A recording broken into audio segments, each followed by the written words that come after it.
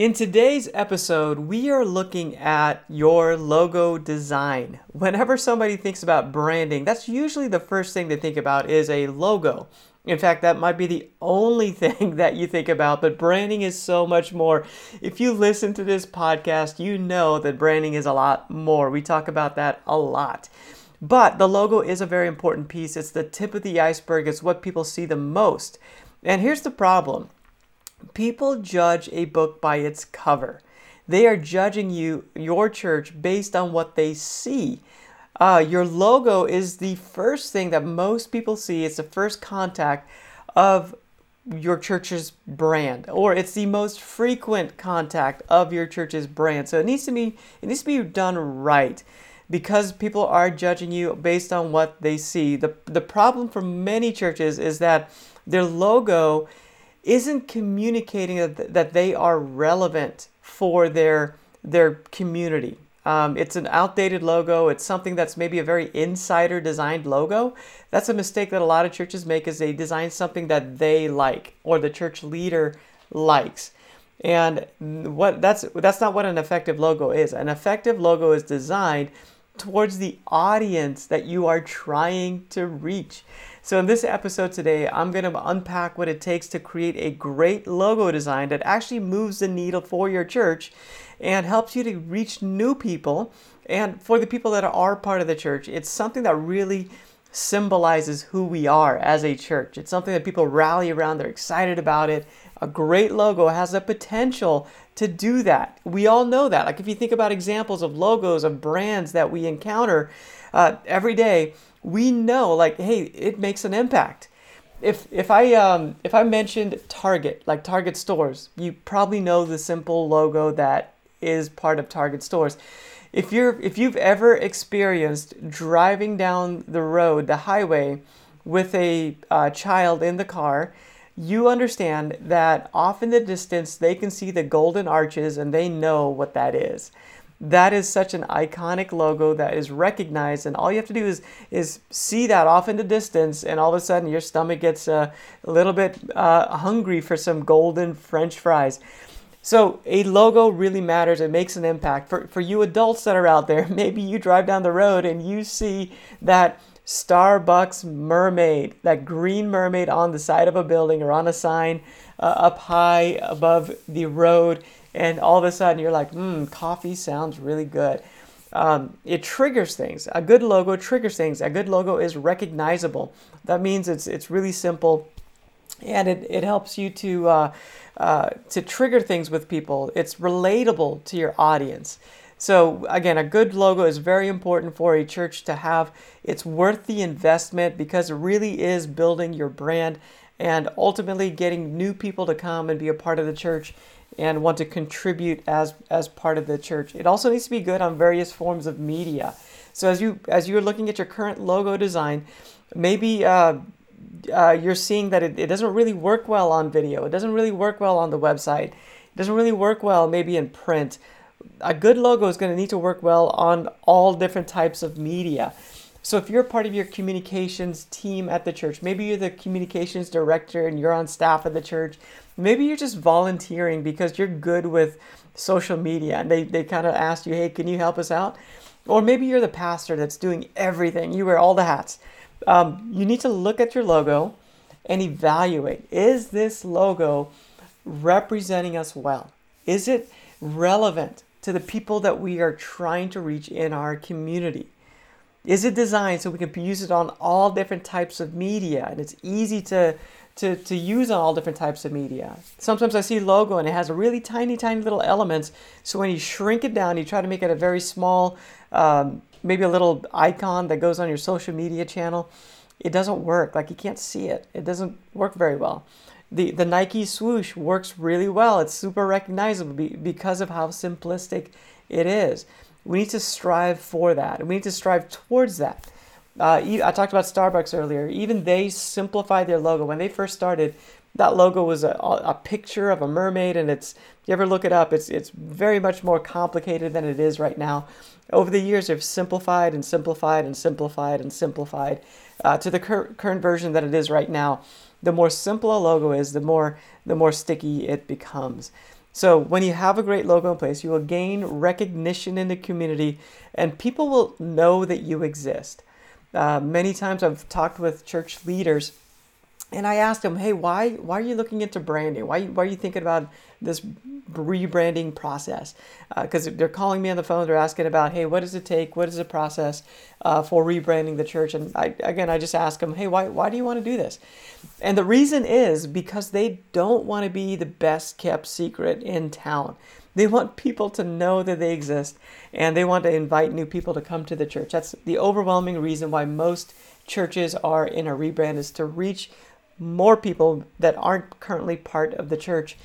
So we need that logo to be a great symbol of the church so it's recognizable in the community and it really communicates who we are in a way that is relevant to our audience. So here are some tips. I'm going to share with you 8 tips to help your logo to be amazing. Thanks again for joining me on the podcast today. I am so thrilled that you are looking to improve in this area, to create a brand that is expanding and reaching more people in your city. So tip number one, know your logo types. So there are 4 common types of logos. Number 1 is a word mark. So that's where the letters really make the logo. So if you think about Google, the letters Google that spell out the word Google is the logo. So that's a word mark. A letter mark is where you have the letters, the initials of the organization that make up the actual logo. So if you think about General Electric or GE, the G and the E and the little icon that they created out of that is a letter mark. So that's a good way to do it as well. A symbol, just a quick story, a letter mark for churches. We rebranded the church called Evangelistic Center. So it's been known for years as Evangelistic Center in the community for decades. But they wanted to step into a different brand, something that's a little bit more youthful. So we rebranded into EC Church. And we still use Evangelistic Center as part of the, when we spell things out. But EC is kind of the main thing. So again, for a church, it might be a good way for you to freshen up a brand that's been around for a long time. Or maybe a brand that has some very religious wording in it. You could use that letter mark to make it more relatable. So that's a strategy that you can look into. A symbol is just basically an icon that represents your brand. So an icon, sports teams use this a lot. So you might have the little logo of the sports team that just represents the team. When you see it, you know, oh, that's the Vikings, something along those lines, or that's the Bears, or whatever team, the star for Dallas, the Dallas Cowboys, if you're a football fan. Like that becomes iconic for that particular organization.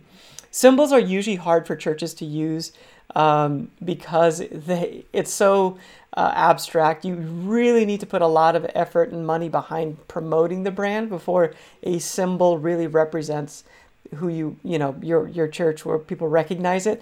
Very large churches, large ministries can pull that off, but typically it's not a great move for most churches. I would not recommend this one.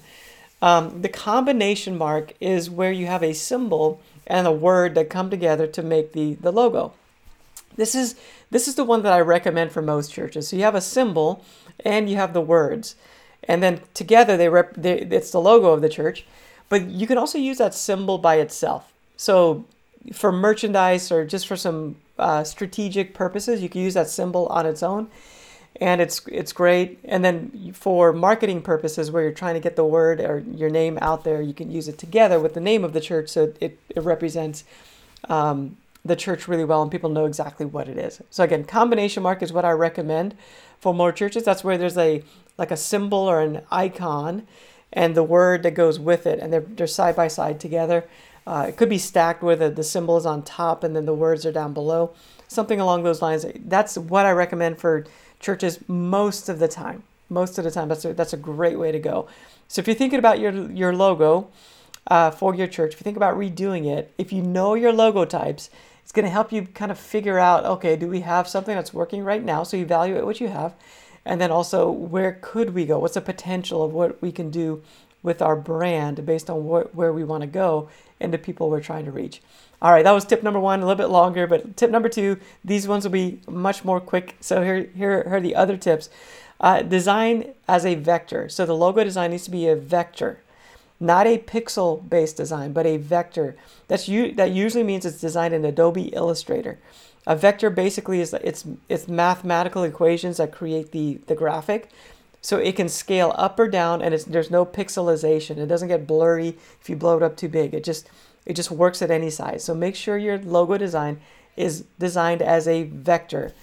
That reminds me, the next tip is to make sure you have the different file types that you need. So when you have your logo design, make sure you get the files as a JPEG, a PNG, and an EPS. The EPS is the vector version of your logo. EPS or Illustrator. Illustrator is a .ai file, but EPS is also a vector. So either of those directions is going to give you what you need with that vector that we're talking about. The JPEG is great for most, kind of throw it on things pretty quick on all different types of media. And then the PNG allows for that transparent background. So you want to make sure you have a transparent background version of your logo so you can put it on top of some things as you need to do that. Tip number 4, it must be simple. The logo design must be simple so that it's sticky. Try to avoid drop shadows or gradients on your logo. Just make it straightforward, kind of punchy, very contrasty. Those are typically the designs that are going to be the best and most effective design to be remembered, because that's the goal. We want your logo to stick in the minds of people, so make it simple. You need a brand document. So tip number 5, a brand document. So once you have your logo design, make sure there's a document that comes with it that defines your colors, your fonts, and any graphic treatments that need to be part of the brand. Also, some of these documents might include what not to do. So make sure you understand some of the rules with your logo, and then what are the approved versions of your logo. You don't want to mess with that logo. You want to protect it. The branding document allows you to be very consistent over a long period of time to use the logo and also the brand elements like the colors and the proper fonts. You should only have 2, 3, 4 fonts for the brand, like maybe 4. Like most brands, I give them 2 or 3 fonts that are going to be brand fonts, and then that's it. Like that creates that recognition over a long period of time. All right, tip number 6, store your logo files online in some sort of cloud so you can access it from anywhere. And then also people within the organization, you can give them a link and they can access the logo files from anywhere. I like using Dropbox. That's what I use quite a bit for what I do. Dropbox, it allows you to share a link and then it goes directly to the file or a folder that has a bunch of files in it. Same thing with Google Drive. That's one that most people are aware of. A lot of churches use Google Drive. They give nonprofits a big deal on Drive and everything Google. So Google Drive is another option where you can just send a link and then people can get access to the files from a link. But make sure you store that online so that you can get access. Tip number 7, only use approved versions of the logo. So don't alter the logo, don't change the logo, don't mess with it, don't squish it, don't stretch it, don't change the colors on it. It needs to be protected. The logo needs to be used the same way every single time. If there's some variations of it, okay, that's great. Write down the variations. Have them in your logo files so that only those versions can be used. You can have variations. Just try to keep it down to a minimum, maybe 3 variations, something like that. And then only use those variations. Those are the only variations that are allowed. Ultimately, the goal is to create that recognition. And if you're changing it too much, you lose it. You lose the recognition. So we need to make sure that we keep it really tight. And then tip number 8, don't use the font that is in the logo.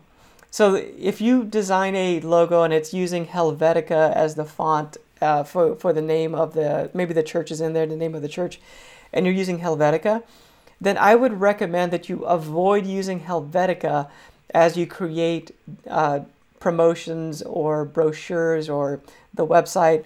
Avoid that font.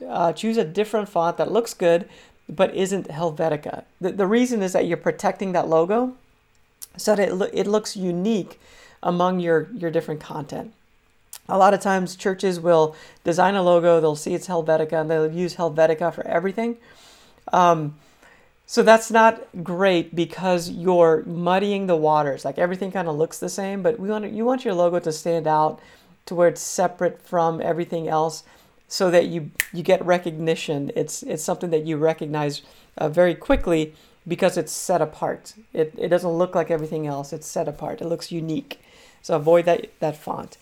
I'd love to help you with this. One of the big things I do with Church Brand Guide is I help to create brands for churches. I have different packages that I help to create these things. Like we talk through what is right for you. So if you're in a position to rebrand your church or just creating a brand for your church, then I would love to have a phone conversation with you. Make sure you go to churchbrandguide.com, schedule a time to talk with me. I'll let you know pricing, where that lands. Just to kind of, I want to help you as much as I can. So just to let you know, like a brand is a big idea. It touches everything from video to website to, printed materials to your signage on your property. So depending on the size of your church, like you might be setting aside $20,000, $30,000 to get your branding done. Just a monument sign outside to change that might cost you $10,000 to, depending on what it is. So I just want to give you some ideas so that you know what you're getting into. So if you're looking to rebrand, you're not caught off guard. So set aside some funds for that, and be ready to do it across the board to change everything. Once you might have to reprint offering envelopes, or you might have to change the directional signage that's on the walls because it has the old logo on it, or something along those lines. So be ready for that if you're going to really get into a rebranding process. Again, I love to help churches do this. It fires me up. So if you want to have a conversation and just see if there might be a good fit where I can work with you, or even just ask some questions. I love to answer questions, whether you use me or not, to rebrand your church. So Calvary Pella is a church that I rebranded several years ago. They're in Iowa, central Iowa, in Pella, Iowa. This is a Reformed church. They called me and they're like, hey, we are needing to rebrand into something that's more relevant for our community. They've been around for decades, and they just wanted to make sure they updated who they were, so that new families that are coming to the town are able to relate to the church and they come to the church. So I worked with their leadership team. We went through a branding questionnaire. I talked through their branding strategy with them, and out of that discovery process, we figured out exactly the right colors and fonts and the logo design concept that would work best for them. We realized that most people in the small town of Pella, Iowa, are religious. They have a religious background. So we designed a mark that was modern, but also had kind of a religious element to it. So we included a cross in the design, but it's a unique cross. It's a unique logo that looks modern, but it still has that kind of Christian vibe to it, because the audience that is in that community, that's what they recognize. It's what they're drawn to. So we did something. Sometimes we design something that's completely non-religious, depending on the church. But in this instance, in Pella, Iowa, we designed something that was great for them, which did include a cross in the design. We chose green as their color scheme among some other neutral colors. So they're really big on growth. They have a lot of classes and different things that they do in the community. They serve in the community quite a bit. So we chose some fonts that were very, not traditional, but they're timeless fonts. They're modern, they have a modern feel to it, but they're timeless font. They're not too trendy. And that green color scheme really works well to help them to stand out and to be recognized. So again, Pella, Iowa, if you're listening to this podcast and you would like to go check out that branding, you could go to churchbrandguide.com and go to the podcast page on the website. On there, I have show notes from today, kind of reviewing some of what we talked about. And also, I'll put on there a example of Calvary Pella, so you can see the logo design that we came up with for them and some other design elements that we created for them, just to inspire you. That's a big part of Church Brand Guide. I want to inspire you as you're thinking about your church's brand and how to communicate that really well. And so that if you go through our website, there's a lot of inspiration there, a lot of examples of brands that we've created.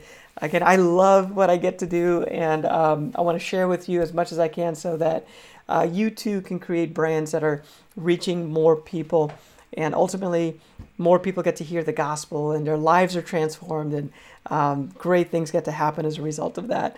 Hey, thanks again for joining me on this episode. I hope it helps you. Again, if you're a communications person at your church, then I hope you're thinking along these lines that we're talking about. The Church Brand Guide podcast is really a way for you to think about your church from a communication standpoint. Like, how do you communicate the big ideas in a very clear and concise way to where people take action? So each episode is designed to help you to do that.